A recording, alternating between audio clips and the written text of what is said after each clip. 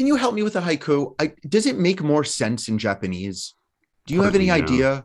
Well, partly Japanese Because haikus are all terrible, right? In English. I mean, some of them have punchlines, which they're are jokes. They're just smart, they're right? line Some of break them jokes. some of them are funny. None of them are funny. Some of them demonstrate wit, Yeah. but it's not enough words. Like, do you have any idea? Have you studied Yeah. this? Like, in Japanese, does it somehow make more sense? Part of the difference in Japanese is that it's not English is a heavily accented language, or it's a stressed language. Like, there's Right. stress matters a lot. Right. French and Japanese, syllable matters way more than stress. So, Okay.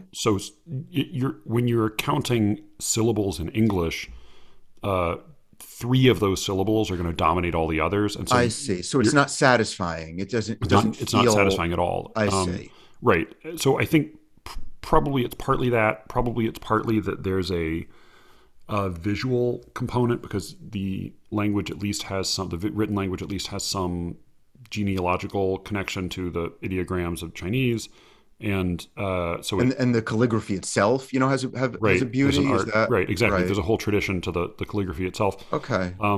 That makes more sense. I mean, as well. and I'm guessing also, I don't know as much about the composition of Japanese diction, but my guess is that Really? You don't know as much about the composition of Japanese diction as you do of English diction? Well, no, but not even of English, but like of English versus other versus Romance languages. Like Spanish, for example, is a very small language. Like, there just are very few words in Spanish compared to English. Like, English has way more words than all the rest, and part of that means that, like, every word has this very precise.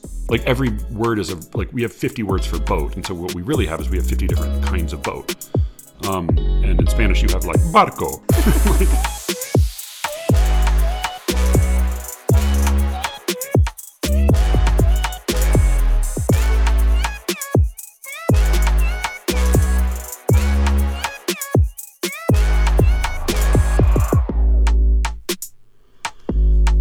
I'm Matthew Buckley Smith, and you're listening to Slee Rickets.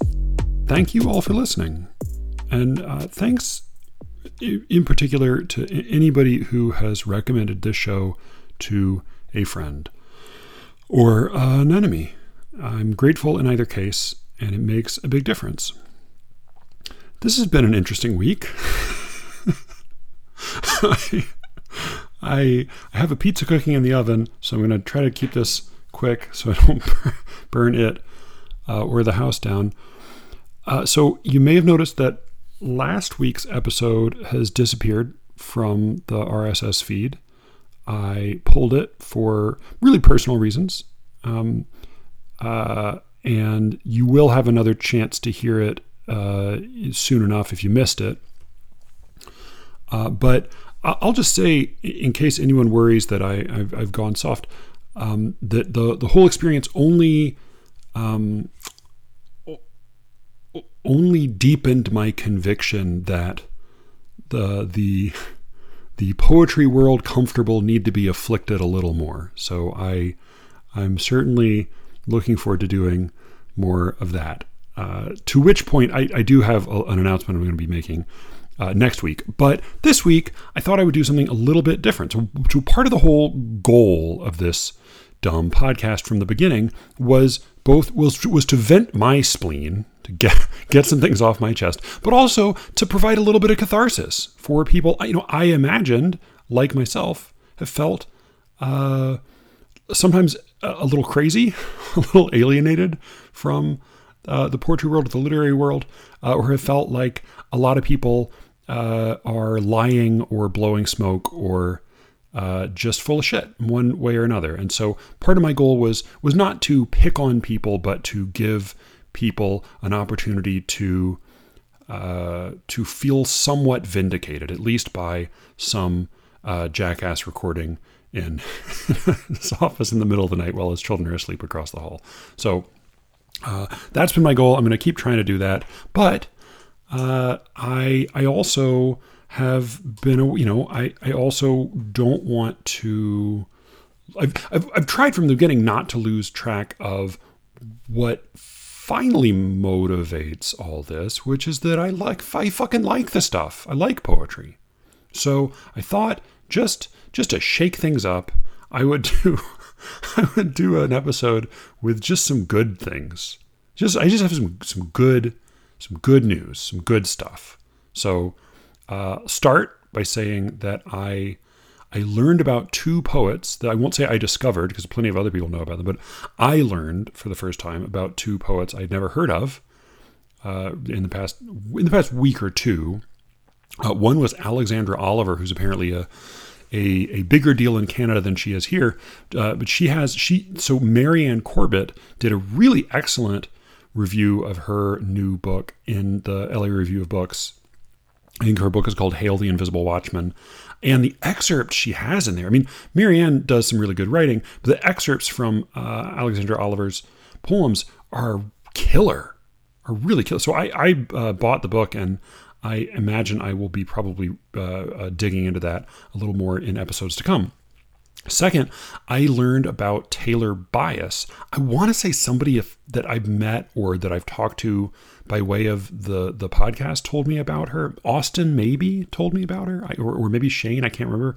Somebody told me about her, and I looked her up, and she's she's like 24, I think.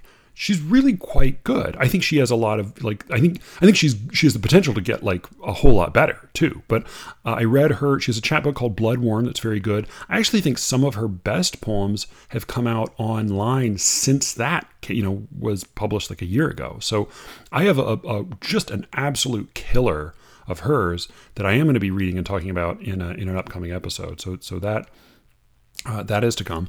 And then I also owe a slight apology to Eric Smith, long-suffering and brilliant poetry editor and managing editor of the Sewanee Review, whom I've given a lot of grief on the show. But I teased him about not publishing enough poetry in the Sewanee Review, and the most recent issue has a pretty good deal of poetry. It has a lot of poetry in it, and in particular, it has one poem by Matthew Oltzman, who's a poet I have read and admired at times, but also have had mixed feelings about. But I think this is quite a good poem. He has, incidentally, Matthew Oltzman has one poem in the Sewanee Review, which is excellent, which is an honor for anybody to be published in the Sewanee Review. His wife, Vivi Francis, has 5 poems in the same issue. So I like imagining the mood when that copy arrived on the doorstep. But in any case, so Matthew Oltzman's poem is called The Violin. I would say it is a piece of rhetoric. Like it is a poem that is an argument, which is a risky thing for a poem to do. I've written some poems that are pieces of rhetoric, that are arguments. I have mixed feelings about them. I have mixed feelings about this, but I do think it transcends the rhetorical frame by the end. But this is an interesting poem, and it is a poem that it seems initially to be one of those, nerdy fact poems, which Matthew Oltzman sometimes writes. He writes like a lot of, whoa, cool fact man poems. And so this seems to be one of those, but then it takes a turn, and I would say it takes another turn and a half. So this is called The Violin. I'm just going to read this real quick and maybe say one or two words about it. The Violin by Matthew Oltzman, published in the Sewanee Review. God bless you, Eric Smith. Upon hearing that Nero played the violin while Rome burned, I ask, when and how could he have ever learned to play that instrument? It is, frankly, an astonishing feat, considering the amount of time he invested in riding chariots, not governing, murdering his mother, yearning to be an actor, the Parthian War, a revolt in the new province of Britain, the annexation of the Bosporan Kingdom, midnight parties, building hotels, and so on. It's also impressive because the violin didn't exist and wouldn't be invented for another 1,500 years. That alone would prevent lesser men from learning to coax a song from an instrument's fingerboard and bridge, but not Nero. He pressed his non-existent violin beneath his chin and made it wail above the ashes. Some men are just ahead of their times. That's why, whenever any modern Caesar says, "Don't worry," about the plague roiling the streets, I don't. If he boasts about the health of the empire, I raise a glass to celebrate. If he suggests an imaginary horde of barbarians has gathered against us, I sharpen my gladius and rush to the border in the name of freedom. I've learned to recognize our most visionary concertmasters. I've trained myself to embrace the ache of the bow as it moans across the strings, and to finally appreciate how every noise inside me is music. So, this is, I think, I'll go out on a limb and say I think this is a political poem. I initially thought he was doing a neat facts man kind of riff on how Nero couldn't possibly have played the violin. He is doing a little bit of that, but really he is embodying this voice, which is the voice of someone who sees through some popular lies, but decides sort of to accept them anyway. And this note, this was published not long, but notably before the fascinating recent Vanity Fair article about the new reactionary group that longs for an American Caesar, literally, apparently. Not literally. In those terms. But when he says that's why whenever any modern Caesar says, "Don't worry about the plague roiling the streets," I don't. This is, I think this is clearly a jab at Trump, and it does seem to be kind of a riff on people who would blindly and enthusiastically follow Trump. The gladius that he sharpens and rushes to the border with is, of course, a famous Roman short sword. But it's in the end of the poem that I think this becomes, if the poem ended, if he suggests an imaginary horde of barbarians has gathered against us, I sharpen my gladius and rush to the border in the name of freedom. If the poem ended there, it would be kind of a dumb poem, I think. It would be clever enough. It would be a tweetable poem. Oldsman does indulge in rhetoric at times in other poems, but I think the fact that there are 5 more lines makes sort of all the difference in the world here. I've learned to recognize our most visionary concertmasters. I've trained myself to embrace the ache of the bow as it moans across the strings, and to finally appreciate how every noise inside me is music. Now, he's talking about an imaginary violin. He's talking about people who openly lie and who demand that you believe the lie. But this treatment of music doesn't feel totally satirical. It doesn't feel totally ironic. I've trained myself to embrace the ache of the bow as it moans across the strings. That's not irony. That's not a sarcastic embrace. That's pathos. And to finally appreciate how every noise inside me is music. Now, it's obviously insane to believe that every noise inside you is music, but that kind of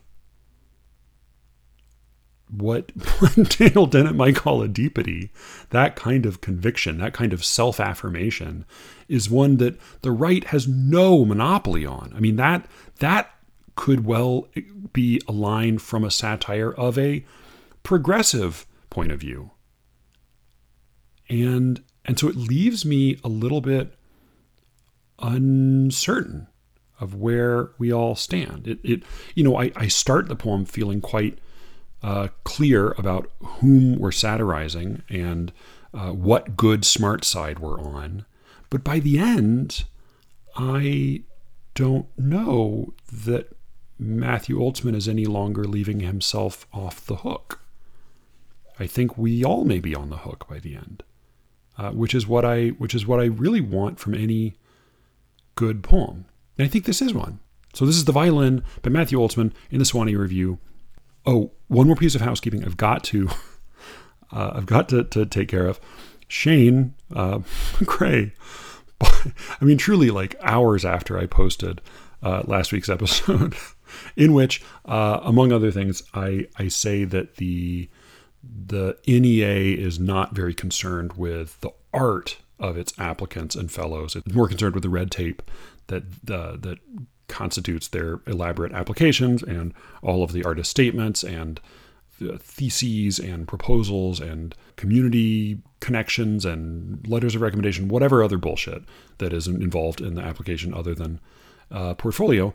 Having said that about the NEA, I then was sort of not that surprised to hear from Shane, who is always both like super prompt and exacting in his responses to the show, but also like endlessly patient and generous. So thank you again, Shane, for writing this note. He just said, having won an NEA, which he has.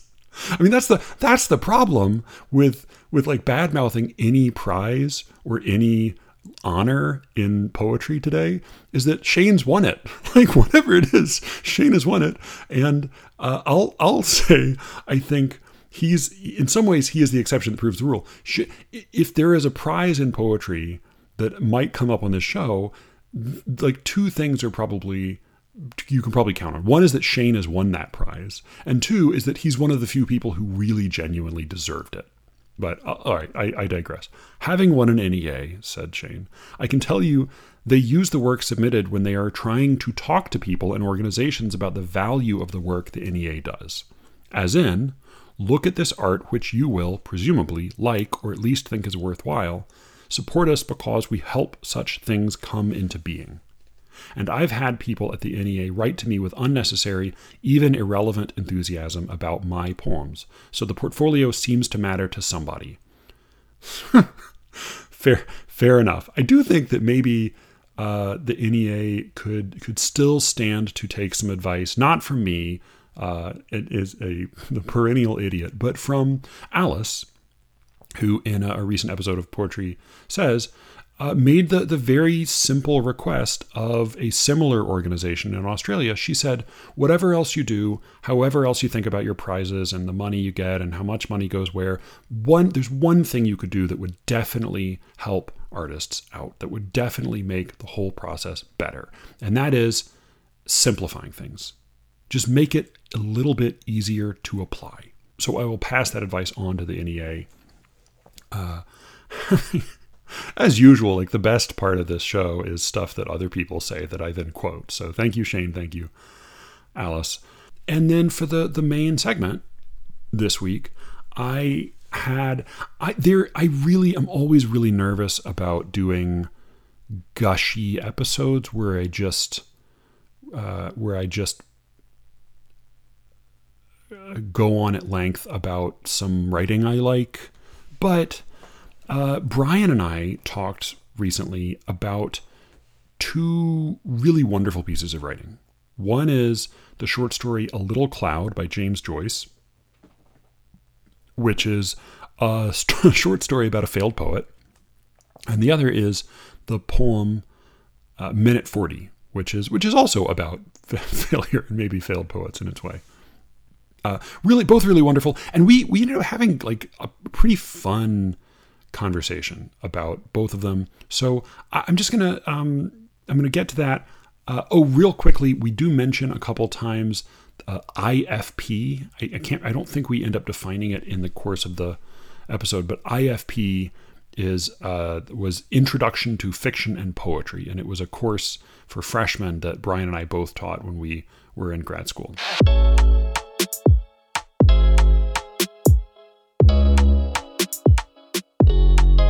Her point was like how arbitrary an introduction to fiction and poetry could get, like insofar as literally anything could be an introduction to fiction and poetry, it might as well be these texts, like a lot by Eudora Welty and like very little by anybody else, and like you remember that short memoir piece by I think Seamus Heaney about Omphalos, or I just remember it being like, and this is a class that many people took as a distribution requirement. So they were just going to be doctors when they grew up. Like that's why they went to Johns Hopkins. That was the entire plan. That was the entire idea. And they're like, let us just have a taste of what fiction is. And what that taste is just like plotless Southern meandering and like the most Irish text that you need to like look up every 6 words. Digging is a metaphor for life in some way that like only works if you've been raised like literally digging the Irish soil, you know, Right. otherwise like any other soil wouldn't give that same impression. But yeah, no, we asked a lot of those students. Yeah, what a terrible Strange. way to approach, Strange. right? Just punishing, just like you fool for thinking that maybe that was part of it. It was like, never again will this be considered an easy A course. Right. But then we all gave A's to everybody, right? Of course, Because it why still wouldn't was an we? easy A course. Why It was would just, we? yeah. But you remember we had to grade the assignments. So these poor like freshman pre-med types, we forced them to write sonnets, right, with meter and we're like, I B plus, like this doesn't scan and it's emotionally irrelevant. Like I just don't. I remember it was so sad. They didn't. My strategy for that, my brilliant insight to the grading, the misery of grading like freshman poems and stories was to grade them all out of 15 points. So it would be harder to do the math in their heads when I initially passed out the paper. I mean, you would physically run out of the classroom Exactly. before they could figure out doesn't that go like, evenly into 13 out 100, of 15 right? wasn't what they were aiming for. Shall we do some Joyce and some Justice? Yeah, let's start with the Joyce and see where the Justice gets us. I realized like there was I went on a long walk with Echo this morning and I memorized the Justice poem so I could like think about it while I was walking, and it occurred to me toward the end of my walk after I'd had all these wonderful thoughts that like there was a risk of this podcast becoming like 90% of poetry podcasts are just like somebody reads a poem and then hums and says, "Oh, that was really nice." And then like the rest of the poetry podcasts are either like people interviewing poets and saying, "Great, now I hope you will blurb my book," or just talking about poems like the way 14-year-old boys talk about supermodels. And so I realized like I don't want to do that, but it is. I think it is a good poem. We can talk. About I have questions and stuff to say about it. Yeah. Let's. Well, yeah. Well, you tell me. How would you? What you're? Yeah. Let's start with I think let's start with the Joyce. Yeah. And then we'll go to the Justice. Yeah, A Little Cloud, which we did not teach in IFP, which I falsely. Well, you might have taught in IFP. Oh, right. Yeah, I have taught. But in any case, when I taught it in IFP and when I taught it in high school and when I taught it the other week to my adult students, the response from all around was meh. Yeah, I was going to say, I can't imagine students liking this very much. I wanted to hear your thoughts on why you keep on teaching it to students and why it would be interesting to anybody who isn't a failed poet or writer. So what do you think? What do you think what is its intrinsic value? Do you want to summarize it first? Should you say more or less what the story's about? Because it's a relatively quick summary. Sure. Yeah. So little Chandler, as this guy who's been living in Dublin, his friend Gallagher left 8 years earlier to go make his way in the world. He became kind of a sort of a star in the London press as a journalist. Little Chandler is working an office job, doing some kind of writing that is not that kind of writing. Gallagher comes back to town, invites Little Chandler out for a drink. He goes to meet him. They talk about Gallagher's exciting life, and it reflects somewhat on Chandler's small life with a wife and kid and a boring office job. And then they have a kind of an abortive invitation. Maybe next time we'll go have dinner, but not this time. Little Chandler goes home. He forgot some errands. He got a little too drunk, and his wife left him with the kid. And he tries to think about a poem, and then the baby cries, and he feels sorrow and despair when the baby's crying, and his wife comes home and hates him. Yeah, right. And he sort of hates his wife a little bit. Oh yeah. Lots of resentment toward the wife for not being one of Gallagher's imagined rich Jewesses. Jesus. Yeah. Yeah. So what about this do you keep on returning to? Because you've taught it a whole bunch of times. You brought it always as the story from Dubliners. It's not typically the story that people remember and want to discuss on podcasts from Dubliners. So what do you think about it? Rings your bell? I think it's just one of those stories where like every paragraph and sentence I read, it rings so true. It's so consistently funny start to finish. It's so humiliating in its treatment of Chandler, but in a way that feels weirdly completely fair. Totally. Throughout. So that hits me for the first time in this in this paragraph. He remembered the books of poetry upon his shelves at home. He had bought them in his bachelor days. Again, we're not talking about like like big game hunting trophies, right? We're talking about books of poetry. But he had bought them in his bachelor days, and many an evening, as he sat in his little room off the hall, he had been tempted to take one down from the bookshelf and read something out to his wife.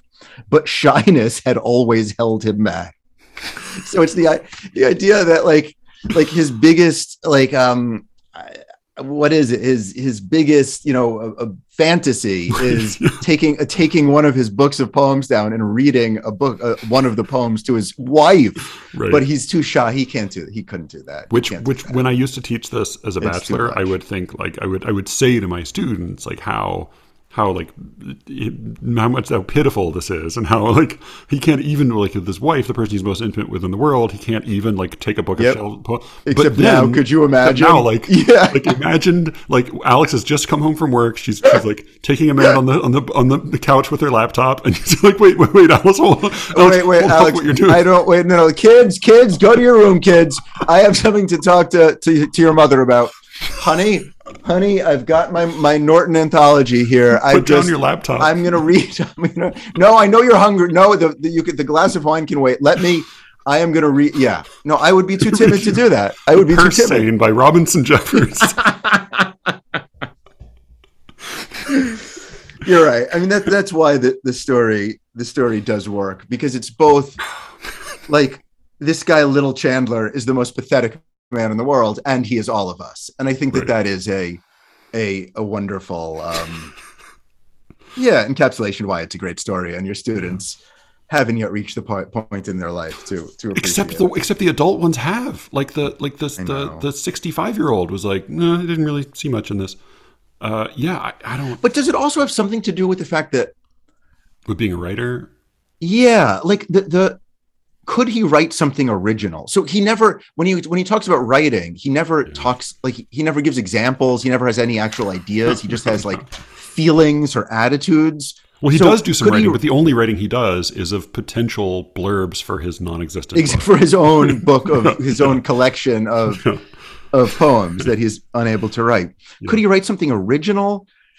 He was not sure what idea he wished to express, but the thought that a poetic moment had touched him took life within him like an infant hope. He stepped onward bravely. He tried to weigh his soul to see if it was a poet's soul. I know. My heart. And that's after he was not so old. 32. Which I also think the other line I love from The Dead is I can't remember Gabriel's last name, but Gabriel O'Clarahan was a young man of 45. Is the line. Yep. Yeah, no, it is. He was not so old, 32. His temperament might be said to be just at the point of maturity. There were so many different moods and impressions that he wished to express in verse. Mm-hmm. He felt them within him. He tried to weigh, as you just read, his soul to see if it was a poet's soul. And that, to me, is something that I remember feeling when I was 16. Yeah. There's so much I'm bursting with emotions. I don't really know what they are. But I would love to be the sort of person to articulate those emotions. Am I the sort of person who can do that? And but then he spends most of his time thinking about his blurbs and thinking about perhaps it would be better to insert his mother's name before. It was a pity his name was not more Irish looking. And he imagines he wouldn't say Thomas Malone. He would be T. Malone Chandler. Would be the way to present his name. Which I fucking did. I put my fucking middle name in my book to sound less of a pseudonym. And his plan is he would speak to Gallagher about it. He had an idea. Let's see if this is the kind of thing that'll work. And that's part of where you see his genuine feeling of excitement and pride. That, yes, he's going to go see Gallagher, and Gallagher's a real deal. So how do you read Gallagher in this story? Because the Little Chandler has different attitudes toward him depending on how excited or drunk or sad Little Chandler is.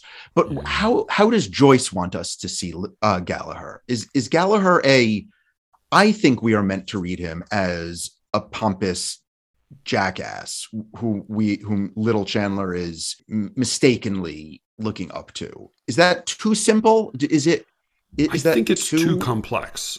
I think he is. I think he's a sad prick, but I also think and I was also just struck again by how smart a choice it is that the very first thing Gallagher does, he's like, clearly like Gallagher spends like most of their conversation big dogging Thomas Chandler, or little Chandler, and telling him about, you've never been anywhere but the Isle of Man. Like, you should go to the whorehouses in Paris, you pussy.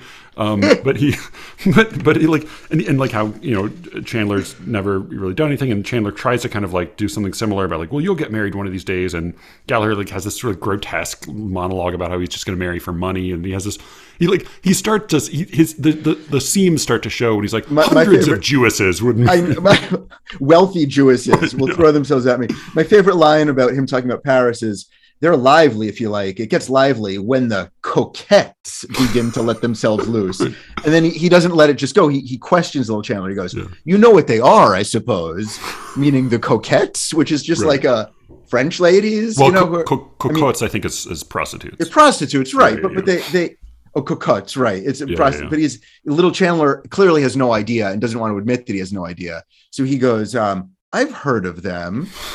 And then, as he say, you may go with your like, there's no woman like the Parisienne for style, for go. Then it's an immoral city, said little Chandler.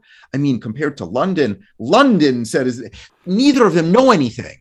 Well, you're right. So I think like Gallagher is definitely a blowhard. He's definitely a prick. He's definitely trying to show up Chandler, which also like the other question I have throughout this whole story is like, why did he invite Chandler out? Like, why did he invite him out? And partly because his it seems like his enduring memory of Chandler is of disapproving of him, because he says like, you're always lecturing me to go to church and be pious, right? I mean, I assume the reason he sees him is to demonstrate that he's made a success for himself as a way to say, you always thought you were better than me, but now I'm back and I'm right. So I think no, I mean, I think probably if the story were told from Gallagher's perspective, then like he probably is like the man at the bottom of the totem pole in London and gets shit on as like the Irish piece of shit. And he needs to come home in order to be with his obnoxious orange tie to be the he's dressed dog. Like a clown. Yeah, and he looks. He has like a ghastly pallor and these bright blue eyes, his thinning hair, pale, sickly face. I mean, again, is a move I wouldn't have made as a writer here if I were. I wouldn't have thought of it. But the idea of making Gallagher dressed like a clown with like a sickly, sad mien, it's funnier that way. It makes it just like all more sadder. But you were, I think, earlier going to compliment Joyce on making Gallagher kind when they first meet. No, not on making him kind, but I think like it's a perceptive move that he gives Gallagher as the first move, and like what clearly Gallagher needs to demonstrate his superiority to Chandler. The very first thing he does is say, "Well, and how have you been pulling along since I saw you last? Dear God, how old we're getting." Do you see any signs of aging in me? A little gray and thin on the top. What? Ignatius Gallagher took off his hat and displayed a large, closely cropped head. His face was heavy, pale, and clean-shaven. His eyes, which were of bluish slate color, relieved his unhealthy pallor and shone out plainly above the vivid orange tie he wore. Between these, so he goes, but then he says, what's the gesture I love? He says, he bent his head and felt with two sympathetic fingers the thin hair at his crown. So the first thing he does is he says, look how old I am, and he shows off his bald spot. And it's it's the kind of humility you can show when you're in a position of power. Right. And so it's the very first thing he does, which I think is really smart and perceptive. And I think, there's a version of the story that is told from Gallagher's perspective, which would be equally delightful and very different. But I think it's actually kind of important that we don't come away at the end of this story feeling like, well, at the beginning of the story, we thought Gallagher had really got on. But at the end of the story, it turns out they're all just failures in their own way. No, like Gallagher genuinely is a success. We know that. Chandler never will be, right? And we don't get relieved of that feeling of imbalance by Chandler's failure and his feeling of being trapped. He thinks of himself as being in a prison with the poor baby. Like clearly some of this is like a little bit irrational, and he's a little drunk, and he's reading a very bad poem by Byron at the end, and he wishes he could concentrate on it. It's really not a good poem. But I think it would be a lesser story if it were all fair in the end, right? If Gallagher were totally put in his place just as much as Chandler is. For sure. And I, in mixing up Dubliner's stories, forgot whether this was the story where little Chandler falls apart and cries at the end. Yes. Or if this is the story where he beats the shit out of his family. and it's not that story. I haven't read that story. That's a different story where little Chandler beats the shit out of his No, family? it's not little Chandler. It's another guy who is little right. Chandler in his story. Okay. He was mistreated throughout the day, by other characters in Dubliners. No. And he doesn't even burst into tears. It's sadder than that. Little Chandler felt his cheeks suffused with shame, and he stood back out of the lamplight. He listened while the paroxysm of the child's sobbing grew less and less, and tears of remorse started to his eyes. Even his breakdown at the end is like cry right. pitifully Little Chandler-esque. He counted 7 sobs, this is of the baby, without a break between them, and caught the child to his bosom in fright. If it died! ! And I think the implication is like his wife would be so pissed. Like, such deep shit. Oh man, will I be in trouble if my son died? Like, it's literally the 20 minutes all day that I'm responsible for him, and that's when he's gonna die. Like, that'd be typical Little Chandler. Right. I love later she storms and she says, "What have you done to him?" She cried, glaring into his face. Little Chandler sustained for one moment the gaze of her eyes, and his heart closed together as he met the hatred in them. And the fact that Joyce makes him even be Little Chandler at home holding his own baby, like, he's not he's Chandler. He's man. Chandler, but it is Little Chandler is in his house, not able to do anything. He can't talk to his wife, whom he hates, and he just I feel like the highlight of the story. He feels her hatred of him more than he hates her, I think. Oh, totally. He would love to love her. He's just in a situation where, I mean, his happiest memory is when he spent way too much money on a shirt for her, and she yelled at him for spending all that money on the shirt, but then she kind of liked the shirt. Like, right. I think that's the best moment of his life. Yeah. But it's described, he says how he had suffered that day, waiting at the shop door until, he has money. He has plenty of money to go buy clothes for his wife. He's waiting until the shop was empty, standing at the counter and trying to appear at ease while the girl piled ladies' blouses before him, paying at the desk and forgetting to take up the odd penny of his change, being called back by the cashier, and finally striving to hide his blushes as he left the shop by examining the parcel to see if it was securely tied. That last line is so good, where he's trying to distract himself from being so ashamed of successfully buying clothes at a clothes store that he's like extra focused on the knot that the lady made to make sure that the knot. Does this knot? looks like it will hold. Shape to me. No, it's so my question, and it may be that it just doesn't matter because it's so good and funny and it hits the nail on the head, but the story, like the corruption I use from the Seder supper for talking about stories is, why is tonight different from every other night? Like, why, if you're going to write a story about a guy in a day, why is it this day in his life? Like, what happens on this? And like, there are stories like The Dead or Araby where like clearly it's a transformative day. Like, it matters that this was the day and something, he's not going to be the same guy afterward. I'm not totally sure with Chandler if this day is going to be different than the next. Like, it's a big day because Gallagher comes back to town, but I can't tell if he's much changed by the end.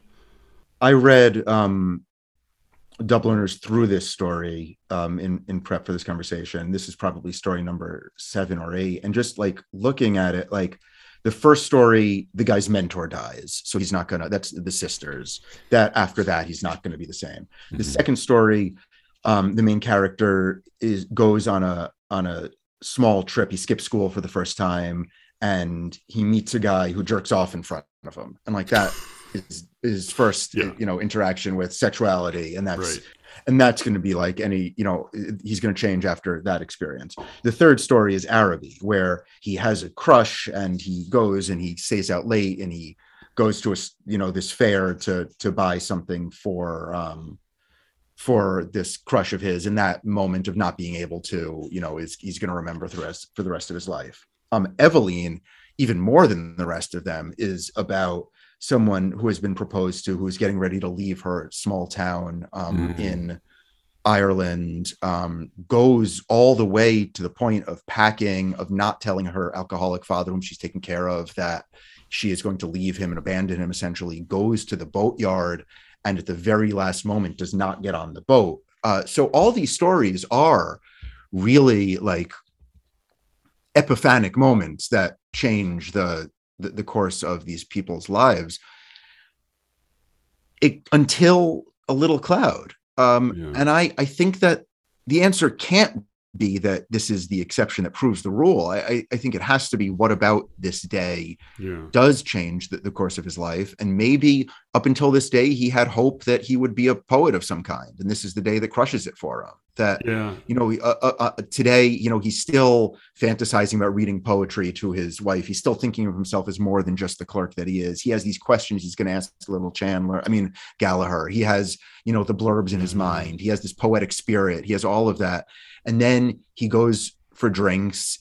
It's an unsatisfying experience. He comes home. He can't even read poetry alone by himself. He can't father his own kid. He can't be a husband to his wife. And the story ends. And I think that maybe the last ounce of potential has been sucked out of him. And that's why this day matters, unlike the previous 50 days of similar disappointment and failure. The situation hasn't changed, but his pipe dream is gone by the end. Like, right. He was nothing was going to happen differently, but he vaguely believed something might happen.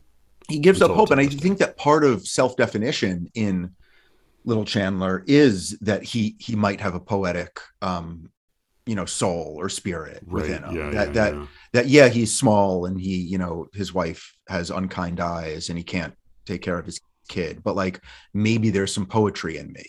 And I think that the change from beginning to end of this story is not as obviously dramatic or profound, but it's the moment where he settles into his passive, horrible existence, that he doesn't have that in him, and he comes to terms with that and falls apart. Yeah. Part of me reading this story, I always thought that like this was like the kid in Araby if he had never had the experience of Araby. Because at the end of that story, he's like, he feels himself, it's some like a cosmic vision of himself. Like there's like a creature. Yeah. See if you can read like the last sentence or so of Araby, because it feels like the epiphany that Little Chandler never had as a kid, or never had until he was 32. So at this point in Araby, he's looking for a present to purchase for this girl with whom he's in love. And he's a teenager. He's young, a young teenager going to this big fair, but he gets there too late because his uncle doesn't remember that he wants to go, but he has his money. I lingered before her stall, meaning one of the stalls that are open, because most of them are closed, though I knew my stay was useless. To make my interest in her wares seemed the more real. Then I turned away slowly and walked down the middle of the bazaar. I allowed the 2 pennies to fall against the 6pence in my pocket. I heard a voice call from one end of the gallery that the light was out. The upper part of the hall was now completely dark. Gazing up into the darkness, I saw myself as a creature driven and derided by vanity, and my eyes burned with anguish and anger. Yeah, the creature driven and derided by vanity. Yeah, that's, God.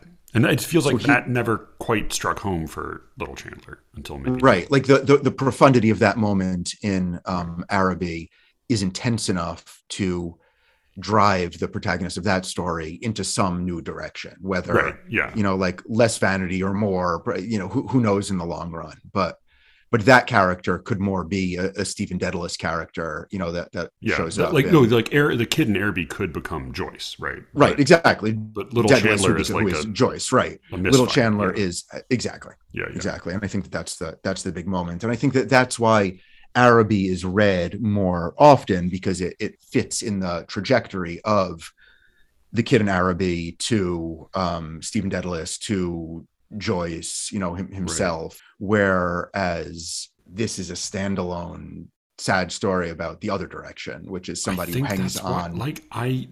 So you're identifying a couple of things. You're identifying both why I love it and why my students hate it. I think that's right. It's hopeless. Yes. It's somebody who begins the story with a little bit of hope and then loses that hope. It just has it just pinched out of him. I love that. Which is a gutsy story to write, especially in this mode, which isn't a comic mode, but it's sort of it's pretty funny. So it's realist that comedy is drawn from it. It's not a farce where except his name is Little Chandler, so he is playing with, he's mocking the guy, but he's mocking him the way his friend would mock him. He's not mocking him from on high. No, it feels like a plausible form of mockery, right? The same way that, like, despite all of the craziness in the show, Big Pussy felt like a plausible nickname for a gangster in The Sopranos.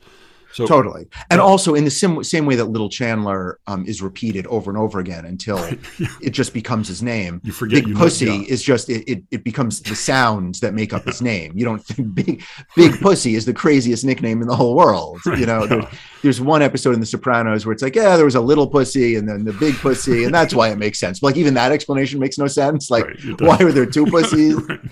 And like, then therefore one big, one little. But it is, if you just repeat a nickname long enough, it just sounds like somebody's name. So then similarly, the other question I have about the story, which like, again, intuitively makes plenty of sense, but I can't come up with any explanation for, is the title. Like it's kind of like a little cloud is kind of like a little Chandler, and it's sort of pitiful and cute and like but it doesn't like it feels right, but I don't know what it is. I don't know what it means. I know it doesn't mean anything. And also if it were me, like that sort of accidental rhyme or repetition of word should grate, right? Like the idea of naming your main character Little Chandler and then naming the title of your story A Little Cloud. Like little is in both, but it doesn't really line up, and there are no other mentions of clouds, and it's not the Little Cloud. So I have no idea. But I actually think that A is so much better than the, because it's like softer and sadder. It's also like it's not like this is the one time. It's like this is like one of many, one of an innumerable quantity of little clouds. A little cloud. But also like there's no vernacular, like it's not like we talk about a little cloud. Like it's not. Why wonder if there is there an Irish expression? Old Irish expression? That's actually the most plausible explanation. Suddenly, we both. Right, I know we're both Googling, and the problem is slang. Did you find it? No, maybe not. I was going to say that the problem is that the existence of the story is going to drown out any possibility of us finding any reference to an actual meaning. I don't know. Maybe so. If you are listening and you know this from Ireland, yeah. Well, and Peter Vertasnik seemed to recognize the reference right away and know Dubliners pretty well. Maybe he'll know. He seems well informed. Yeah, ask that guy. Is he one of the like 4 identical guests whom you've had over the last month or so? Was he like a staid white man who had like some stuff to say about poetry that you mostly agreed with? Was he one of those guys? I didn't bother learning their names, but I listened to all 4 of those episodes, and all of those 4 very different men had very, very fascinating perspectives on formalism and structure in poetry. Really, they really stood out one from the next. I'm really happy to have spent all this time trying to differentiate their identical opinions from one another. They strongly disagreed with an article in the LA Review of Books. Let's hear more about that. Oh man, I just realized that I have an interview. You have another one? A middle-aged white man about an article in the LA Review of Books that I haven't put out yet. I have something that feels like a very strong opinion to myself that any listener to will just think of as like a boring one sentence idea. But next up on Sleerick, it's a middle-aged white man has a very strong opinion on an essay from the LA Review of Books about whether structure is important to verse. I can't wait for that episode. Yes. God damn it. So Donald Justice wrote this poem, Men at 40. Is there a direct connection to A Little Cloud here, other than the fact? Actually, I shouldn't say other than the fact, because that's leading the witness. Right. I see a connection or two, but I would love to hear whether it's just a poem you like, so you wanted to read it on your show because you're allowed to, or do you feel it is connected to A Little Cloud in ways that it seemed to be to me? Yeah, I think it has some connection to Little Cloud. I don't think it's important, and I think like the part of what I really disliked about the initial IFP syllabus that we were given was that it was constantly pairing essays and stories and poems that had somewhat similar themes, and that seems like an incredibly boring way to teach writing. So I would never want to pair this with A Little Cloud as a teacher. Right. It's puzzle solving as teaching God, or something, yeah. where it's like, what's the right answer? They both talk about innocence, like you see it, especially my eighth graders, Oh my God. when I try never to ask a question for which there is one right answer, because otherwise it feels like math to the students and their eyes get like anxious and they try to, the father wants to know where the son hid the bicycle, I'm like, well, that's not really what we're talking about here. Why did I ask you this? Yeah, why? Like, I did ask what the father wants to know, and that is the answer. But like, why are we spending our time with this? You should just, one of those days, you should just quit your job upon receiving the answer from your kids. That's it. I'm done. Yep. Thank you. I'm out. All right. We're Fletch. You're in charge. Yeah. And to clarify, because I would have, with my homophonic ear, heard the title as MINUTEFORTY, as in it was like as if it were a story about a minute 40, about like the minute 40 of a basketball game. Right. Yeah. Sorry. Men at 40. Men at 40. Yeah. By Donald Justice. Read it for us. Yeah. Men at 40. You probably don't even need to read it. It's probably existing inside your brain. It is, but I'll read it to make sure I don't fuck it up. Men at 40. Wait. Is this the first poem that you and I have ever discussed together? This was my elaborate trick to get you to talk about a poem on air, which has never happened before. Oh, I gotta put on my poetry clothes. Well, I did. So I have a follow-up question about one of our early exchanges about poetry. But I'll read the. Okay, but no. Now I'm ready. Now I gotta. This is gonna be. Here we go. All right, good. Got my boots on. Got my digging shoes. I got my shovel ready. Between my finger and my thumb. There you go. Squat mic rests. Yeah. All right. Men at 40. Jesus Christ. Seamus Haney, actually a good poet, which you would never know if you had taken the IFP course that we were getting. No, it's only his terrible poems that we read. I liked his translation of the Gilgamesh. No, is that what he translated? He was a pretty prolific translator. Yeah, I actually liked digging, but I didn't like it when I taught it in that class. Yeah, exactly. Because we surrounded it by so much ephemera and hideous hard work that the poem itself becomes unreadable. Men at 40 by Donald Justice, read by Matthew by M. Buckley Smith. That's really forward the Irish middle name. Men at 40 learn to close softly the doors to rooms they will not be coming back to. At rest on a stair landing, they feel it moving beneath them now like the deck of a ship, though the swell is gentle. And deep in mirrors, they rediscover the face of the boy as he practices tying his father's tie there in secret. And the face of that father, still warm with the mystery of lather. They are more fathers than sons themselves now. Something is filling them. Something that is like the twilight sound of the crickets, immense, filling the woods at the foot of the slope behind their mortgaged houses.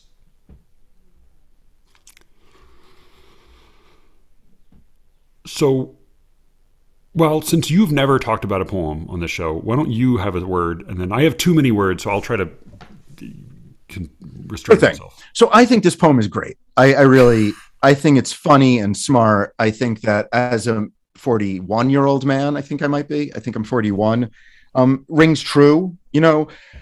Men at 40 learn to close softly. I think that initial almost rhyme is sort of jarring in a successful way. It gets you paying attention. And that's something that the line breaks help. The door to rooms they will not be coming back to. That is so obviously a metaphor that I like it, that like I don't need to play with like whether something is, standing in for something else. Like it's clear that at 40 there's some stuff you don't do anymore, right? And that's, I think, a fun way to start a poem about a 40-year-old. The second stanza confuses me. Yep.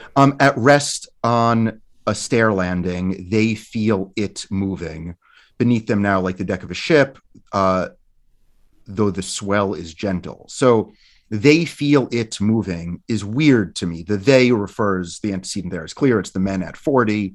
It is odd. The only thing it could refer to is stair landing. But then why are we spending time actually talking about men on a stair landing feeling it rocking back and forth? Is that like they're olds now? I am curious what you have to say. My only possible answer to that is it makes that final punchline hit home more, because the mortgaged house described as a mortgaged house, wouldn't, you don't need a reminder of that house's existence, the physicality of the real house, if you have that second stanza of like a man trying to keep his sea legs, land legs straight, like balancing in the house itself. Yeah. And then seeing a guy in the mirror, half a kid and half a grown up, like that's a powerful image. And I think that one that we've all had at our age, especially at our age, where I do see my son's face in my face and my father's face in my face. This is something I wonder about, because I don't miss having boy children. The one thing I'm very aware of not experiencing as a father who doesn't have boys is that sort of poignant recognition of myself.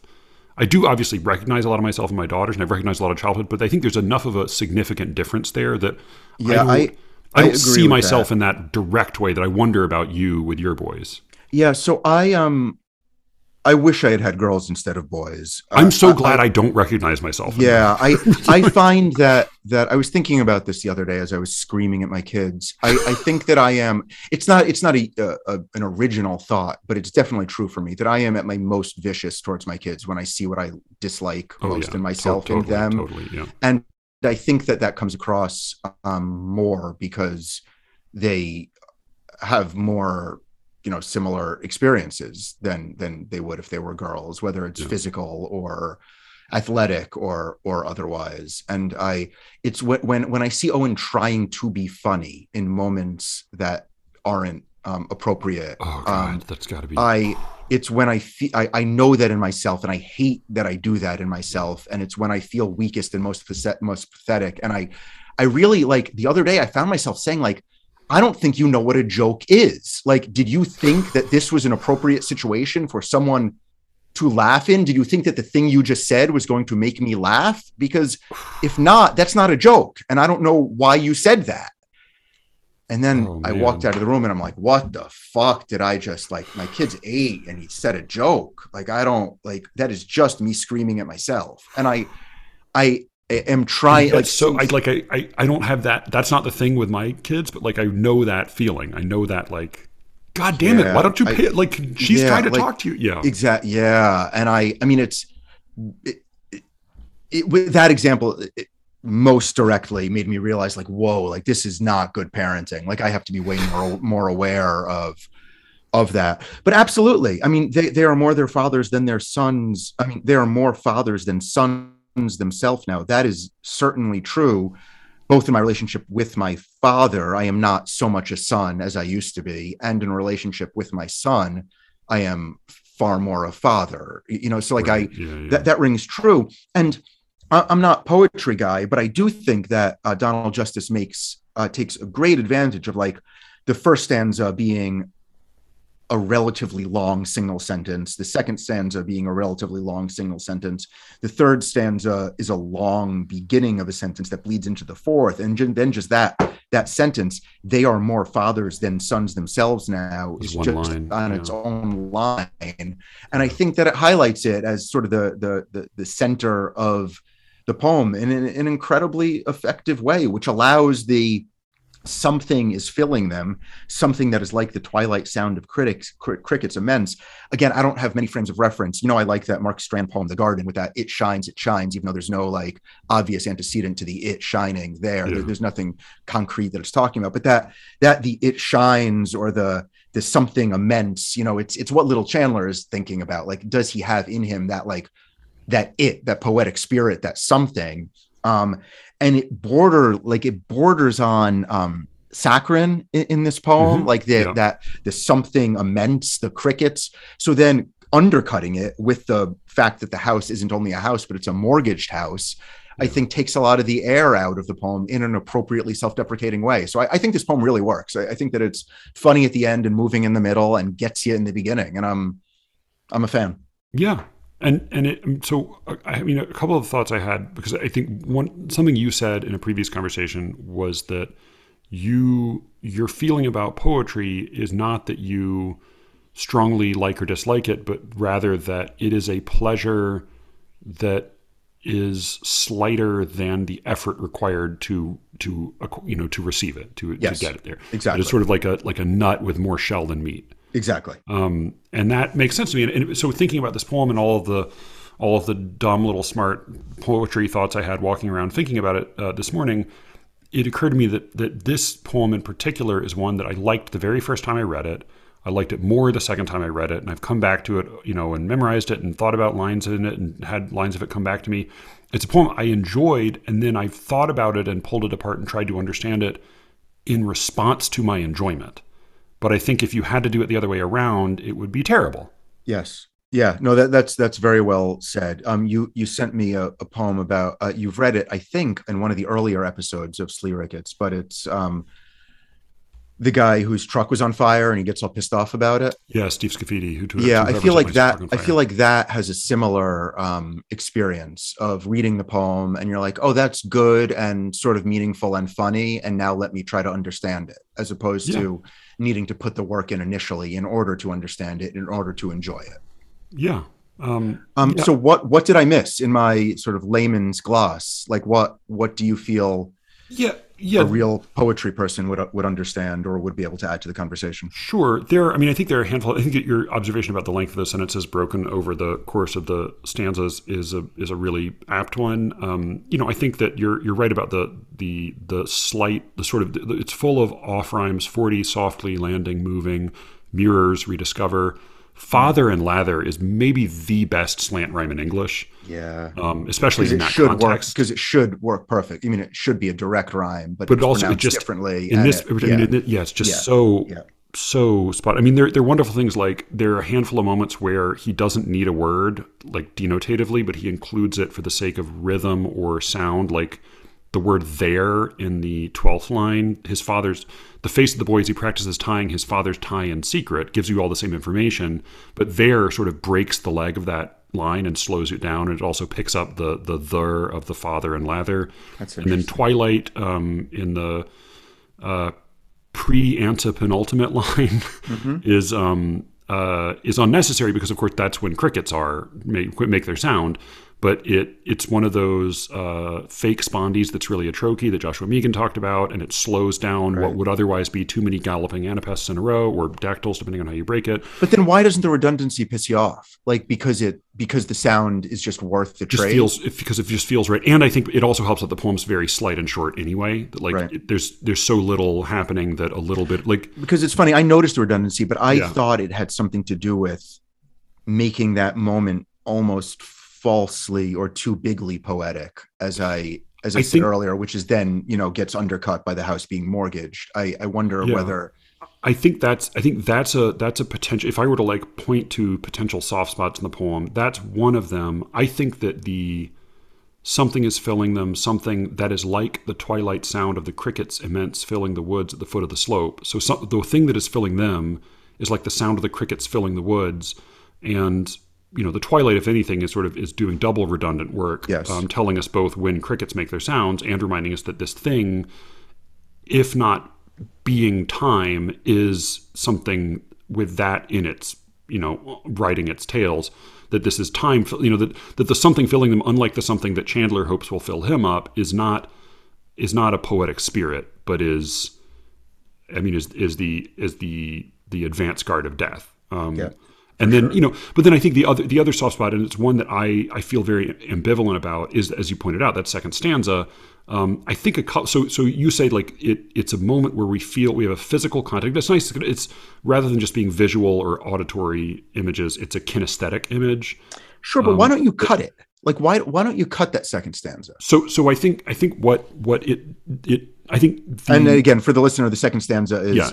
At rest on a stair landing, they feel it moving beneath them now, like the deck of a ship, though the swell is gentle. Right. So the three thoughts I've had about that are one. Let me just, I want to read it without that stanza because it works. Men at 40 learn to close softly the doors to rooms they will not be coming back to, and deep in mirrors they rediscover the face of the boy. Right, like that. Yeah, I think it works relatively well. I think you miss a step between the doors to rooms they will not be coming back to, as you said, is a very obvious metaphor that needs no explanation. But it is, those doors are metaphorical. They're not real doors. But then as soon as we walk out of those doors onto the stair landing, they become sort of real doors. Yeah. And the stair landing, as you said, gives us a physical connection, a physical experience of what we will later realize is this mortgaged house that we're in. And so it's this sort of, it's this middle ground between this totally metaphorical door and this totally real house. And the other thing I think it does, so part of what bothered me most about it is that it is the one alien image in the story, or in the poem. Like Philip Larkin's This Be the Verse, famously, or as Stephen Campo was the first to point out to me, includes in the last stanza, man hands on misery to man, it deepens like a coastal shelf. Get out as early as you can and don't have any kids yourself. The coastal shelf in that poem is the only image that doesn't belong there, that's sort of pulled from a different landscape, and it exists purely in order to present us with a perfect rhyme for yourself at the end. So this is an alien image of a ship in here that is the only image in here that doesn't really belong to the suburban, milieu. But I think part of what I heard, part of what I've always taken that to be, is literally a moment of slight imbalance, which precedes, because the swell is gentle, right? The swell could be rough. It could be a big wave. It's a little wave. There's a slight, foreshadowing of, the loss of balance, the loss of steadiness that is going to come with age. But the other thing that occurred to me today is that it's one of these moments like in 90 North, where the kid's imagining himself as an Arctic explorer, where it's the sort of thing a little boy would do, where he would, like, maybe for the little boy it was a pirate ship that was sailing the high seas, and now there's just a little echo of that boyish imagination left. I still think, the fact that it is an alien image, it's the ship in there, still feels a little odd to me, but then I do think that he does a really nice job landing the poem, so to speak, with, he's standing on a deck that is tilting, and then at the end of the poem we reach the woods at the foot of the slope. So we return to that image of the feet standing on the slanted ground, even if it's, in that case, it's metaphorical, whereas before it was literal. Sure thing, and water comes back with the shaving as well later on. That it's and the filling, I guess, like filling up the slope and the men. Yeah, I just like the poem a lot, and I find there's I think like the fact that the first two lines of most of the stanzas rhyme and then the others don't rhyme, it gives the stanzas get sort of wider as they go, and then wider one after another, gives you a sense of sort of form and perfection being lost over time. So there are some really nice formal things happening with it, but I also just mostly enjoy it, and then I find that pulling at it only enhances my pleasure in it. So you said in a previous lyric, it's that something that bothered you in contemporary poetry is like a concrete image or something general, and then a final line that is a non sequitur to something much bigger, like the "I have wasted my life" final line, or other poems like that. Is this the opposite of that in some ways? Is this like taking you down with the word mortgage to something so specific that it shifts on you in a satisfying way? Or because in some ways it's the same trick. It's it's taking it's taking language from a completely different register and putting it in the final line of a poem, right? Exactly, as a punch to the gut. So is it a similar trick or an opposite trick, or how do you feel about that?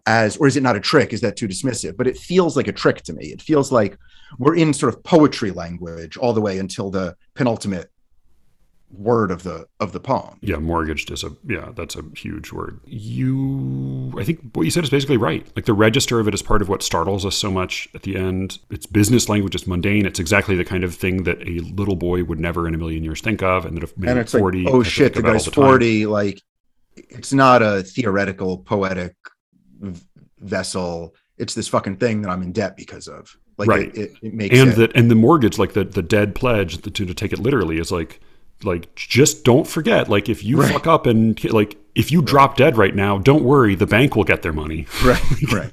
Yeah, no, I think that's the register does an enormous amount of work there, and I think you're right that it is a sometimes like in workshops the expression people use is the ending is earned. I think that's sort of an annoying expression, but uses the pieces that he has brought into the poem in order to resolve it in, I think, a way that feels pretty satisfying. It doesn't. If it ended on the deck of the ship, I would feel a lot more unhappy about that intrusion. Right. Yeah, I just think it's one of those poems that one of the reasons I come back to it, and then one of the reasons this is a poem I deeply and genuinely envy, is that so much of it feels inevitable, obvious. I mean, like it's with that opening, the doors to rooms they will not be coming back to, that it feels like of course this has always been a poem somebody wrote. Right. And it was just, I mean, Donald Justice at his best really wrote like that.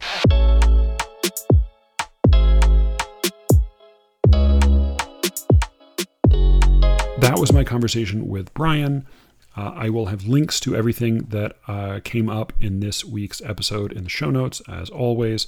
And again, an announcement coming next week. I was going to make it this week, but some things came up. So announcement to come next week that will either thrill or irritate any of you who have bothered to listen this far into the episode. In any case, thank you so much, as always, for listening. You can reach me at Slee Ricketts on Twitter and at sleericketts@gmail.com by email, and Brian as well as at bplatzer on Twitter, and Alice is at poetry_says on Twitter, and she sometimes, as Ethan McGuire said, thank you, Ethan, truly the number one super fan of Slee Ricketts, truly, just outstrips all the competition. But Ethan said that Alice should be made a co-host of Slee Ricketts, or at least an unofficial one. And so I hereby name Alice Allen a co-host of Slee Ricketts, official, unofficial, or otherwise.